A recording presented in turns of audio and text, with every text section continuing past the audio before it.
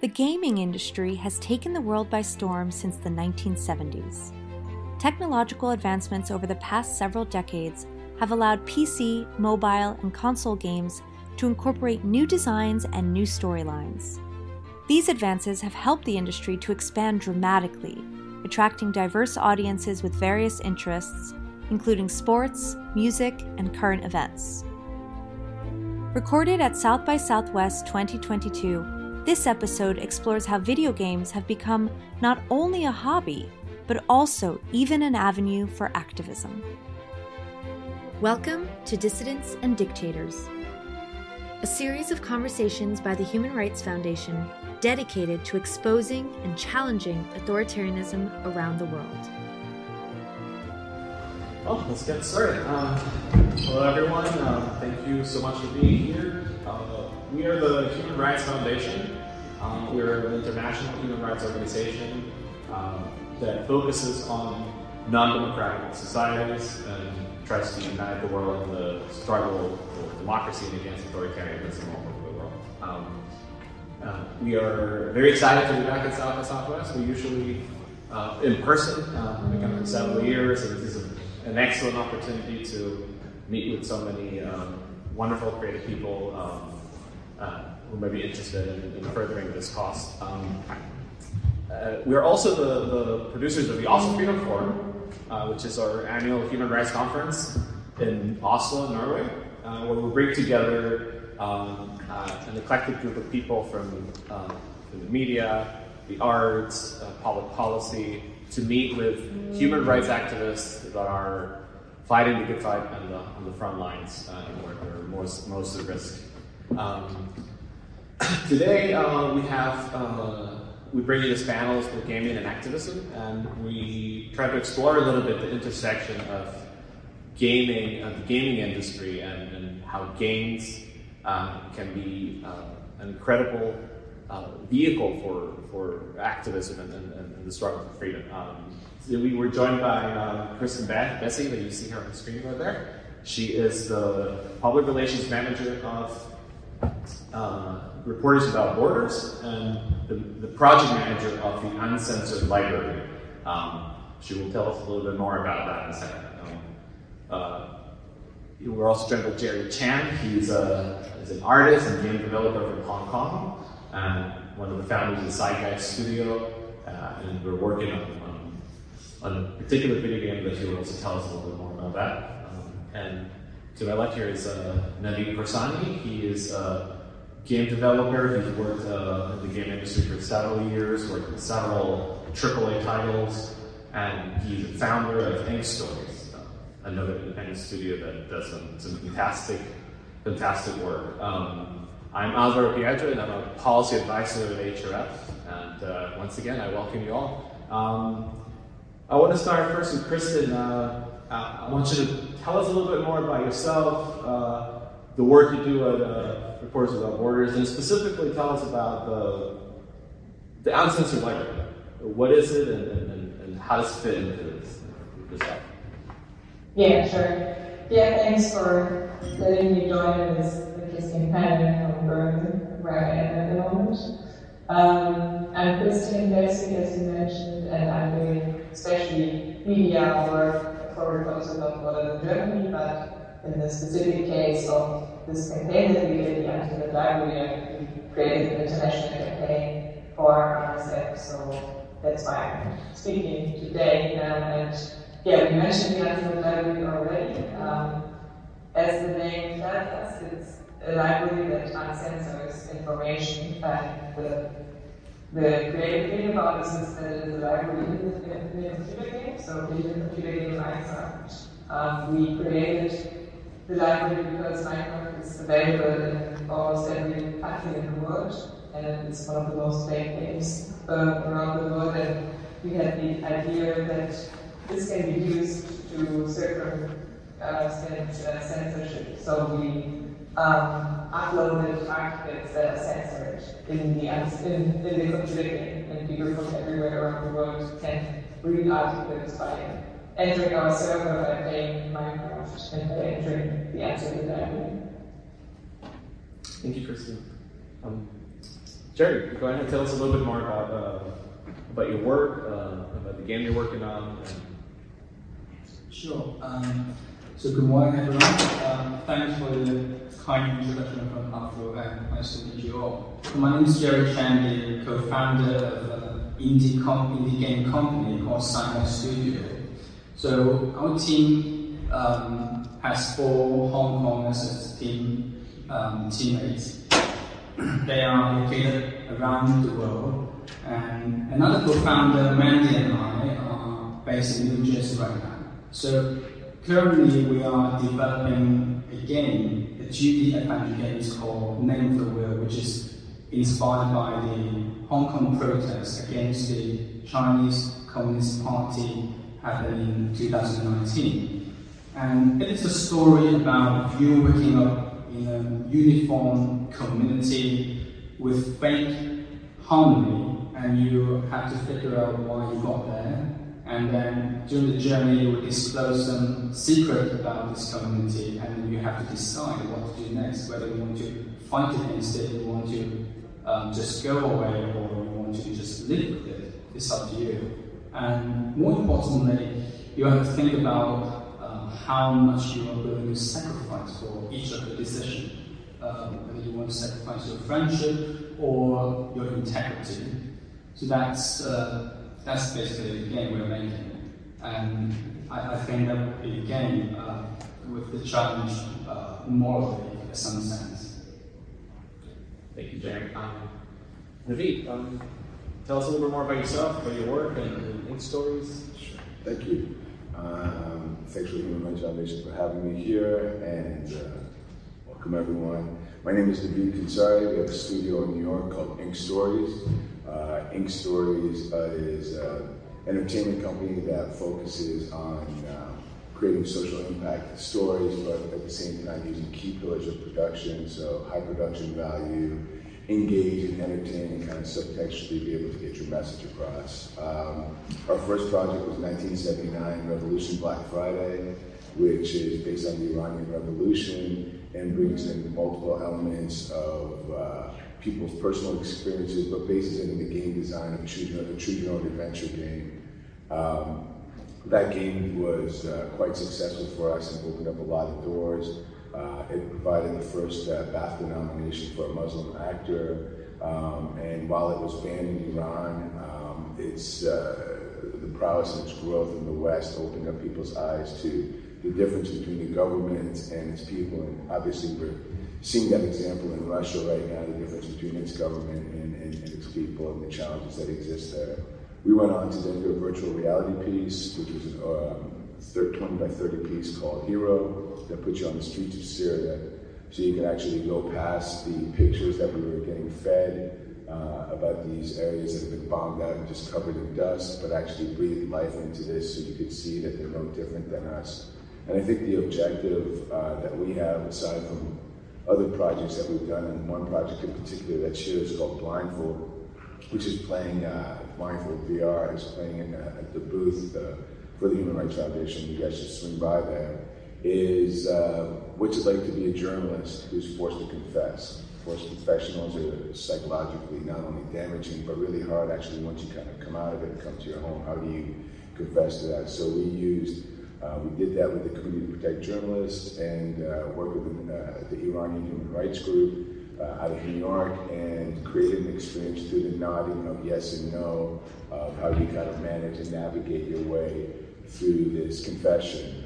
So those are just a sprinkle of projects that we've done. And I think that the core for us, aside from also working on an entertainment games, the thing that's been the most interesting is the power that this medium has. Unlike anything else, unlike television, unlike film, and I hate to say it because I love reading, but unlike literature, gaming is the most powerful medium that we have that allows you to put somebody in the shoes of the other, and in that kind of create some empathy and hope and kind of concern, but also the challenges that kind of exist for all of us as we kind of navigate the crazy kind of global political world that we're in.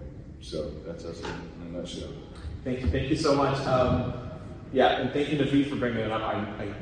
I forgot to mention at the beginning, but we have a booth here at the Creative creative arts exhibit here in the convention center, and you can stop by and you can experience, like Naveed said, blindfold. You can play the games for a little bit. There's also information. You can also play with an uncensored library in Minecraft, see what it's all about, and you can also see a preview of Jerry's game, Name of the Will, which is beautiful artwork. I encourage everyone to stop by later and take a look. To continue a little bit with what Naveed said, but the last thing that you said about the power of this medium, like video games, right? It's become such a incredibly popular. I think everyone, especially younger generations now, we grew up with this medium, and it's in a way overtaken a lot of traditional mediums such as movies and TV in a way. So I wanted to ask you more about how you see the power of this medium, and also why you chose to work on this. And to follow up a little bit on that, I want to ask you your personal experiences. How did you first discover the power of these games? I'm sure it came before you became a developer, before you started working on this project. So what opened your eyes to this, and how you see the video games in general in this purpose? Chris? I think, when I really realized the power of games, and what I could say as an example was when I played Never Alone. I think it was 8 years ago when I first played it, or when it was developed, and it's quite obvious a game that includes gaming experience as well as a serious topic. In this case, it's about the culture of the Nubia people in northern Alaska, and it's quite, very beautifully made, and it includes a few short documentaries in the game, and I think it's a nice example, or I think that was the first time when it was very obvious for me that games can also be serious, and also include information, and also transport more than entertainment. Even though, of course, I used to play a lot of Game Boy and Pokemon when I was younger, and there, I could see that it was the most interesting thing for me to interact with other people online, or exchange, like the Pokemon, for example. And I think this is also one aspect that the interaction can really do.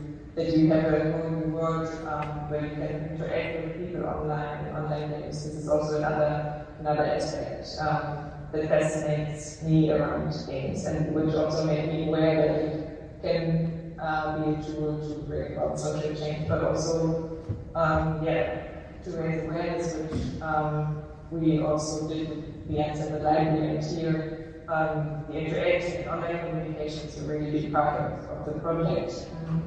Thank you, Chris. Derek? I definitely agree with Christine. I think interaction is definitely a very significant attribute of video games as a media.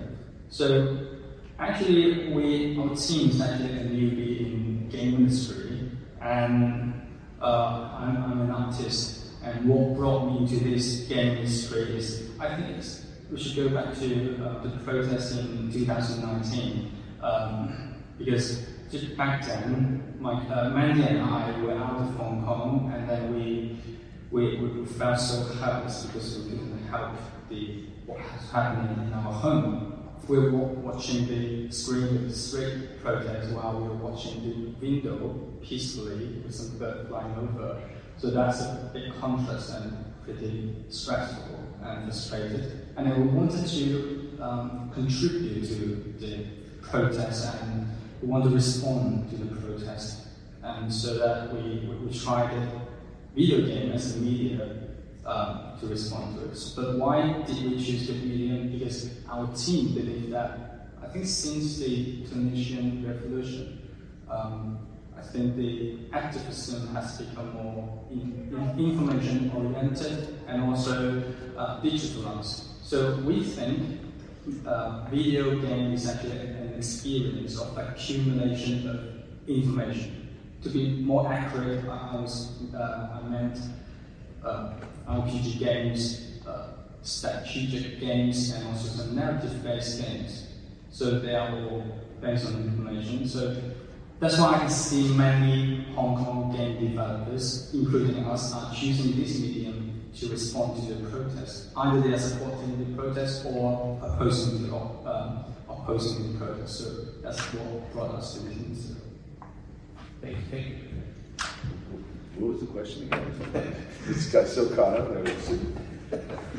Yeah, just the background. And yeah, tell us a little bit how you got into making games that you make, right? Because you've had a long career of with 1979 and stories, but at some point I think in your younger life before you became a developer, you probably saw the power of games. It's not just entertainment. Yeah. It's like any form of art. You can express pretty much anything you want. It gives you a lot of freedom. So tell me when was that discovery for you? My discovery was probably when I was 11 years old. My family had just left Iran. It was during the U.S. hostage crisis, and we had landed in Canada. I couldn't speak English that well. Felt a fair amount of animosity from people because it was the first Christmas that the hostages weren't going to be home, and we had on ABC, Ted Koppel, I think it was like day 32, there was just this continual countdown. And so actually, having played video games that were just of that era, which wasn't that many, was really the only ways I was able to actually kind of break that ground with the other kids in the playground. It has, and this is something larger, America's greatest export, hands down, will always be pop culture. And so that pop culture, and particularly video games, was the first time that I was able to kind of transcend differences between myself and other kids in the playground and be able to kind of communicate. And then that had that moment, I guess, first, but then I went on and became a film student, graduated, and when I joined up with the guys at Rockstar Games, I came on board to direct the GTA 3, Vice City, and San Andreas, and multiple games at Rockstar as the cinematic director, and that was definitely eye-opening to seeing the power that gaming actually has to create community, to create dialogue, the water cooler conversation, and then just to kind of, I went back to Iran in 2006, the first time I've been back in 25 years, and drove the entire country. And I was up in a small town towards Uzbekistan and Tajikistan, Turkmenistan, a place called Gombad, where they had only like 2 PCs in the whole village. I'm the only Iranian that's credited on the Grand Theft Auto game, so all these kids and teenagers showed up and they're like, oh, they wanted to talk to me. And what really kind of switched the light for me, or kind of flipped it over, was this young girl who kind of came to her own conclusion that living in America must be fantastic. And what was crazy was that we've got next door in Iraq, the US invasion, and in Afghanistan, we're seeing tons of Afghani refugees going into Iran, and she has this opinion. And so I kind of asked her about it, and she said the fact that she has the freedom to, when she plays Grand Theft Auto, to listen to the music that she wants to listen to on the radio, be able to drive, be able to go put on different outfits, do all the things that are really outside of the main campaigns or however the games have been kind of marketed. And that was it. When I kind of saw that, that became kind of the initial start for 1979, and recognizing that, look, we're at South by Southwest, there's a lot of gaming stuff going on, and what's happening in the gaming industry in general is that everyone's looking at what Hollywood's doing and what all, and following that model. But if you take a look at Hollywood, documentaries were actually the first film format before films came out. And all we gotta do is we just gotta slightly turn a little bit to the left and take a look at all these possibilities and opportunities that this medium has to connect to people and just tell different stories. And that's it. And audiences are changing. It's no longer about just having these, these triggers of one versus one compete. The competition will always exist. It's the nature of the foundation of games. But people are now more into experiences, and I feel like, these little, from being 10 years old to being in Iran, these experiences have been about kind of human connection through an experience that you've had like digitally. And I think that there's a great potential for it. And that's been kind of the spark that's kept us going at Ink Stories with our other projects. Thank you, Naveen. It's amazing. I mean, it is, like most art, we can use it to express anything we want. Right? Like you said, create that human connection. So I want to ask all of you, just now following up on your work as developers, and you're working on the Uncensored Library, and also something you mentioned around about how the industry is, right? Like how we look at Hollywood and try to follow what Hollywood is doing, which you try to entertain and get as many people as you want to subscribe to seats. Obviously, you have to. It's something that you can't look past, which is like making the game entertaining, right? Appealing to a proper audience, if you want. Without, that doesn't mean that you have to stop your message. You have to stop telling your message. But how do you balance that? What are the challenges in that? Like, how do you make a project both appealing, but also still tell the story you want to tell? So, Jerry, if you want to start this one. Sure.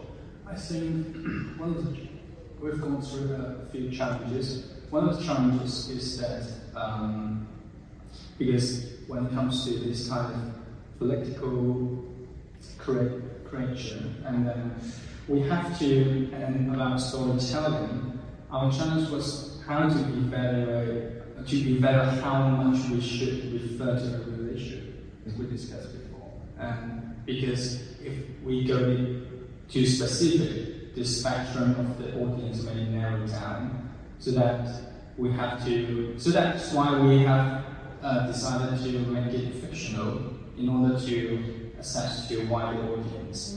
And also, talking about the degree of how much we refer to a real issue, we also don't want to re-traumatize some victim of the real event. That maybe and Kristen can have opinions on that.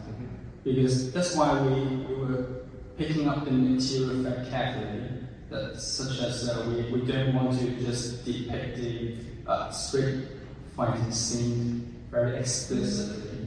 We try to make it more implicitly, so that people can take the core of it, but without being re-traumatized.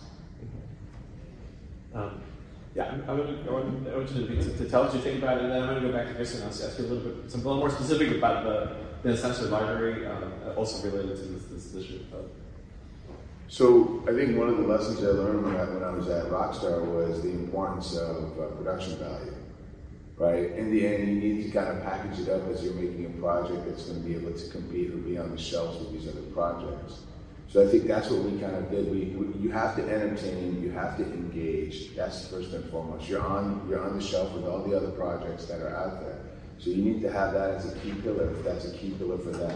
In the end, you're a storyteller, and I don't know about you, but I want to share my story with as many people as I can. So I've got to make sure I figure out how to not open that door. So that was the key for us. I think we had multiple kind of challenges of some people who were afraid of sharing their stories because of like retribution that might take place within Iran. Obviously, we went about it anonymously, but when you're working with actors that you're bringing in and so forth, there's challenges there.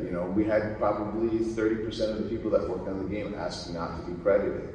That does not happen. The game got banned in Iran within 2 weeks, and I was written up as a spy. So these are like the legitimate fallout of kind of what happens.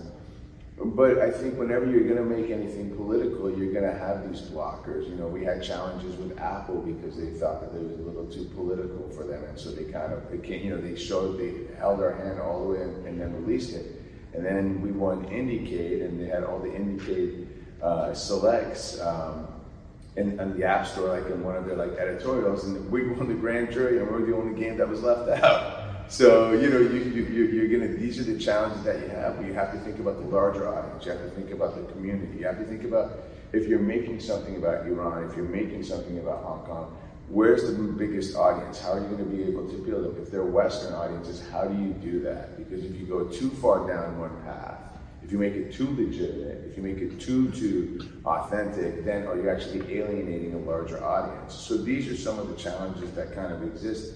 But I think the most important thing is, regardless of all the challenges, what will always appeal to audiences is your ability as a developer to make it personal. Audiences have the sophistication and the ability to kind of see through that, regardless of what the gameplay is. And if sometimes the gameplay sucks, they'll still be forgiving if you're actually pushing something that they can kind of connect to. So there is that balance of it. But I do think you have to take a look at what the industry is doing, recognize what are the key pillars of why those projects are successful. How can you adapt that to what you're doing and yet make sure you keep it personal? And then obviously the biggest challenge, doing it within a much smaller budget. Because your budgets are never going to be the size of what these AAA or AA or even some of the established indie places are doing. So I think that's kind of the mix. Yeah, thank you.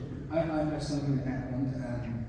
I agree that audience are sophisticated enough to see through that, because we had made a prototype before making this game, and Mandy just made a prototype exactly based on the story of Hong Kong, which is also the game that you have to make decisions what the next step is. And then we just let some friends from America to play it, and then their feedback was, I still, although I don't actually know about the story behind it, when I play through it, I can have the resonance. I can feel that what you're feeling. So I think that's also absolutely. Yeah. Sorry, Kristen, I don't want to leave you out. So I want you to tell me a little bit of your take on this. Obviously, specifically tech, game developer, but the challenge is that in introducing these messages into games, and now that we're here, I also wanted to, if you could tell us a little bit more about what are the challenges of distributing this project, right? Like, how do you get to the places where you have the most censorship, for example, right? Distributing is not the main problem, but also what Jerry already said about how we can be explicit or not, and also when we said that we still want to be entertaining and not find balance. I think that's also what was a challenge for our project, because we couldn't be as explicit in some cases because some of the journalists involved still live in the countries where we want to publish the content, so we didn't want to put them in danger, and we tried to publish their articles anonymously, just to be sure that everyone is safe who is involved in the project. And then for the other countries, we try to work with journalists that live in exile, so we know that everyone is okay with being exposed through this campaign. So this was one challenge we had while making the game, but of course, it's also a challenge to distribute it in the target countries that we actually wanted to publish the uncensored content. But we had a lot of help from the gaming community, because I think the building that we created, the library itself, is quite impressive for people who play Minecraft.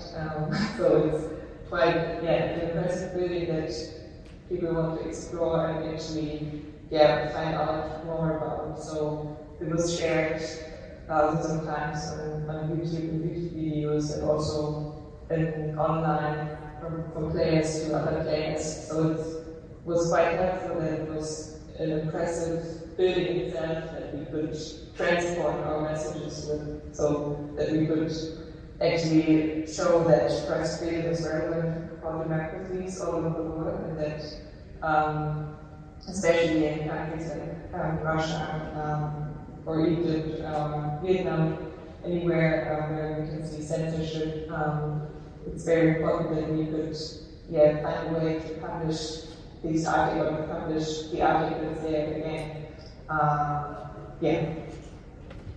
Thank you, Kristen. Go ahead. No, I don't know. Maybe someone else wants to. I don't know. I can also tell you more about the reaction, maybe a little bit.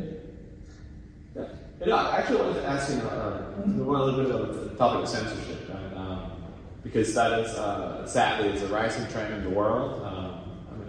We've seen a democratic recession, all over the world, and that is seeping through also in democratic societies. We see sometimes the influence, for example, of China in media in the United States, forcing a lot of people to self-censor. But overall, we see this as emboldened autocrats from over the world. And perhaps the most tragic and horrible example is the example of the invasion of Ukraine in Eastern Europe. But Kristen, you work with Reporters Without Borders, and honestly, your job is to try to monitor and help preserve journalistic freedom all over the world. And so I wanted to ask you, in the face of this trend, how do you see the future of art and specifically games and the work that you're doing and the work that maybe even the folks at Jericho are doing? What you already mentioned with Russia and Ukraine, I think it's really sad to see how information is treated in Russia. Nothing like maybe you can see that I'm quite emotional when I talk about this because it's very, it's so sad to see that all of the journalists, like hundreds of journalists, are leaving Russia because they are not able to report anymore. They are not allowed to use a specific word. They can't really get into their danger of their lives. They would be imprisoned if they say a specific word. And we could see that there are really brave journalists, like the woman who was in TV, holding up the sign to protest. But this is it's really brave to do that, and it's really there's no way to inform the public through traditional media at the moment. So this is where actually creativity has to step in to also give hope to people, to show that there is a way to access information, and that other people are there to show solidarity, to circumvent censorship. I think it was also quite a creative idea to use Google Maps votings to write about the situation in Russia and Ukraine. But there have to be creative ideas to give hope. Thank you. Jerry, you have something to say about this? Speaking on the censorship, I'm actually glad that I'm in the US, so I have the privilege to have more freedom of speech that where some Hong Kong people are not having, because it reminds me of one of my friends who is also a game developer who has launched a game to archive some of the history of Hong Kong. And since the nationalist implementation of the nationalist security law in Hong Kong, he has to self-censor inevitably to cut off some of the some part of the games to get rid of the risk. And as of what I've said, that I think the physical restriction doesn't confine the freedom or free will. I think if we can't do it explicitly, just do it implicitly. So that's why I can feel that, especially the creator in every kind of medium, they tend to, under the oppression regime, they tend to make something that is, if you get it, you will get it. Use understatement to express what they are believing. Definitely. Maybe you want to add a little bit more on that, the visual censorship, and how you see the industry going forward in this context. mean, I think censorship is everywhere in terms of, it's also being pushed on by the industry that we're in. I mean, we have ratings for projects, so there's that aspect of it that exists right here domestically.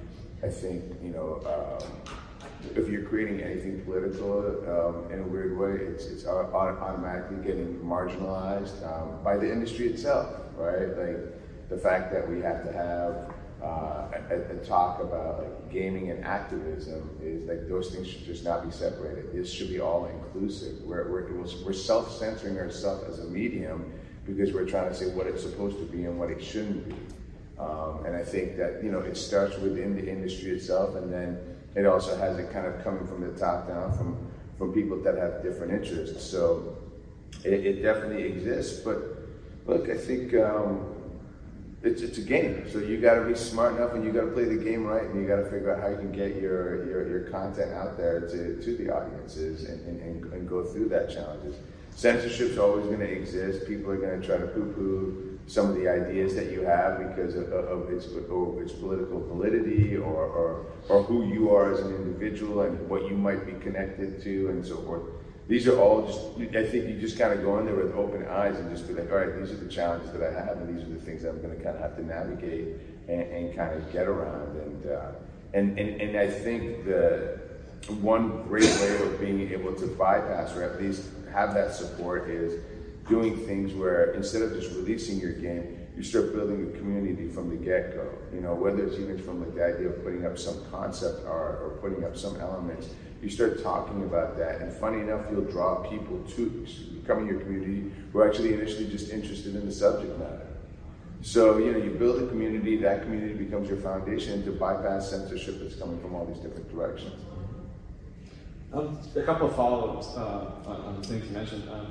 Do you think that maybe the fact that video games are still not seen as a higher form of art has a little bit to do with, like, you know, the studios or the industry being dismissive of using games for anything other than just simply entertaining or simply just passing the time? Well, I mean, I personally think it's a generational thing, yeah. Right? And people naturally, you know, change is hard for industries to kind of take on. The gaming audience is actually very receptive and very, very open in terms of kind of experiences. I've kind of always felt that they're at the forefront of change. But then also you have just a huge smatter of like alpha males who just want to play shooters, which is just as great, and I don't, you know, discredit that at all. It's another sliver. It just winds up becoming identified as what people who don't play gaming see gaming as, and so as a result, it just kind of discredits the larger medium. So I think that what, you know, the challenge that we kind of have is not whether gaming is seen as an art form. It's those who want to kind of confine it to what they think it is. And you can talk all about the numbers, and it makes more money than Hollywood. GTA 5 made $1 billion in 3 days, blowing any blockbuster. But that's, if you make that the point, then you say, well, I now want to compare myself to you. Right? I want to compare myself to film. I want to compare myself to television. But you can't play television. You can't play a movie. The movie is 1.5 hours. It's on a screen. You can get into a world, and that special element of that is what needs to be celebrated, and that's the art thing. The art of the work that goes into the creation of that. So people are always going to argue about, if they want to argue about what's art, then tell them to jump next door to the NFT conversations, because that's NFT and gaming is kind of coming in that kind of blows away all of that film stuff. That's great. Jerry, when you mentioned building communities, and your game, like, it was how your project started. Like, how did you start initially funding? You had a Kickstarter, right? You had a Kickstarter campaign. So tell a little bit about that and like, how it's been received and the process of building that community. Sure. Actually, our team has launched a Kickstarter campaign last year, and we're glad that we went pretty successful. And we also thought about what's the reason of our success of the campaign, and we think part of the reason may be about the political environment in Hong Kong under a very oppressive fight, and there's no more freedom of speech, freedom of rally, there's no legal rally anymore, and then there's no way out to resolve their resentment. So that, I think the rebellion in Hong Kong just went more subtle.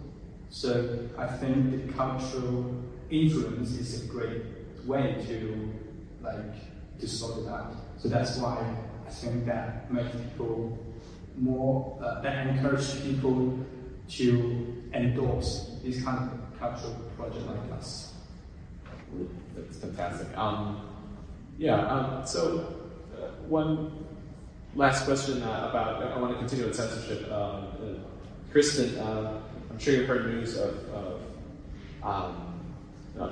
obviously you probably talk about things like this, but bans in authoritarian countries, like in China, for example. China has banned, or at least partially banned, Steam, one of the largest, if not the largest game distribution platform on the planet. So, how does that affect now work of something like obviously Minecraft's not on Steam, but how does that affect similar projects perhaps, or people wanting to bring similar messages into China and other societies like that? How does that type of that heavy-handed censorship affect it? Yeah, I mean, I think it's an important issue that the more popular protests and activism in games become, I think they are also more likely to become a target for censorship, and this is what we are seeing now. And I think it's how nice it is that we find this way for activism.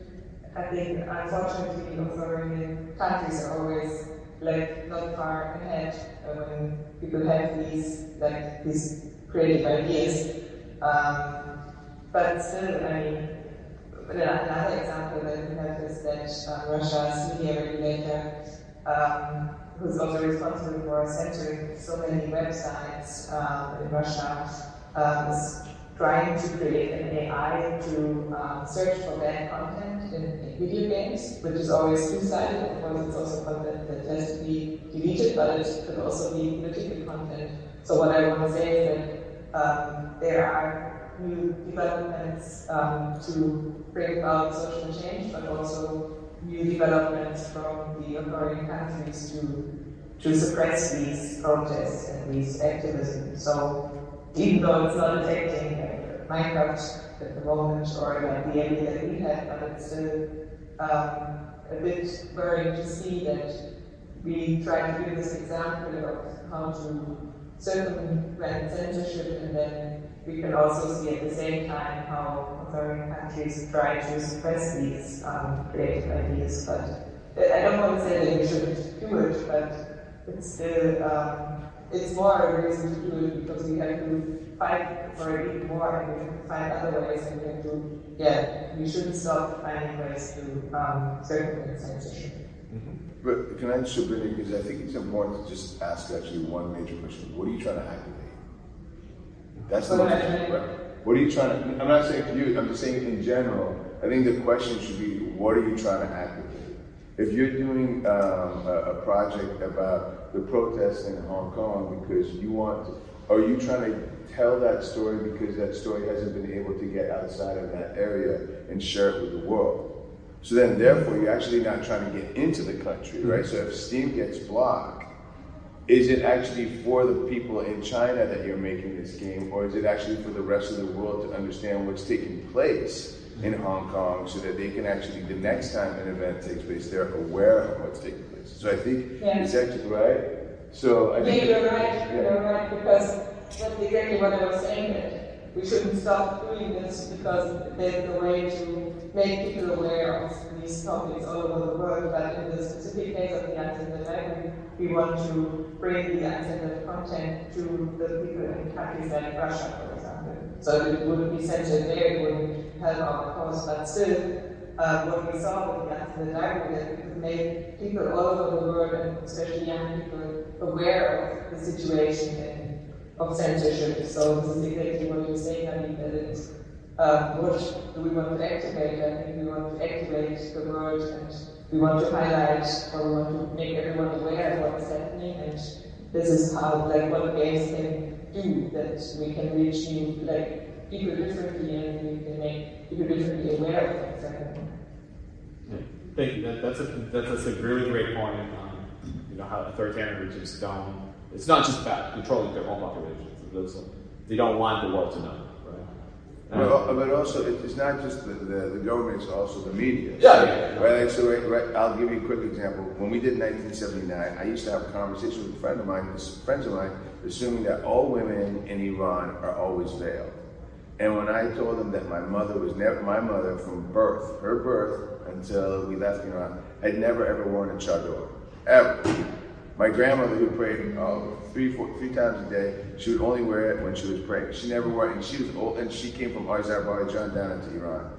When you can in a game show that in 1979, and everybody who's born after 1979 sees of Iran is mullahs and women covered in veils. That's all they know. So what you're activating is opening eyes to something that actually has been there and has changed. And so it's not just the government that's saying this is what we are. It's also how the history of that moment has been reflected through the press, through other forms of media. So that's what you're trying to kind of counter. So I think it's important to recognize that, like, when you're creating something, you're creating it for a larger audience to actually activate change because of an agenda or a narrative that's being told that's not true to actually the activities that are taking place, and the ability of that government and that press to suppress it and to navigate that to be specific to that. So I think it's, you know, there's these other things that kind of get triggered off as well. Yeah, no, absolutely not. I would understand. Yeah, so we're running out of time, but I want to give you the opportunity to ask some questions if you have any questions, any of our panelists. Before we start, I wanted to ask you, Kristen and Jerry, maybe tell us where we can find you on social media, where we can see your projects and whatnot. Kristen? So the Uncensored Library is reachable via uncensoredlibrary.com, and you can also access it online by the link visit uncensoredlibrary.com. And you can find me on Twitter or LinkedIn. And if you have any questions, please call. There? You're welcome to follow our Instagram account, name of the will, and also you can check updates on our website, saigonstudio.net, to check out latest posts. Inkstories.com. Pretty much all our games are on 1979s on all platforms. Blindfolds and PSVR, it's over there, also the Auditorium. Our other projects are on Steam, so we're just kind of, just go to inkstories.com, and that'll give you all the social media and everything else that we've got. Yeah. Thank you.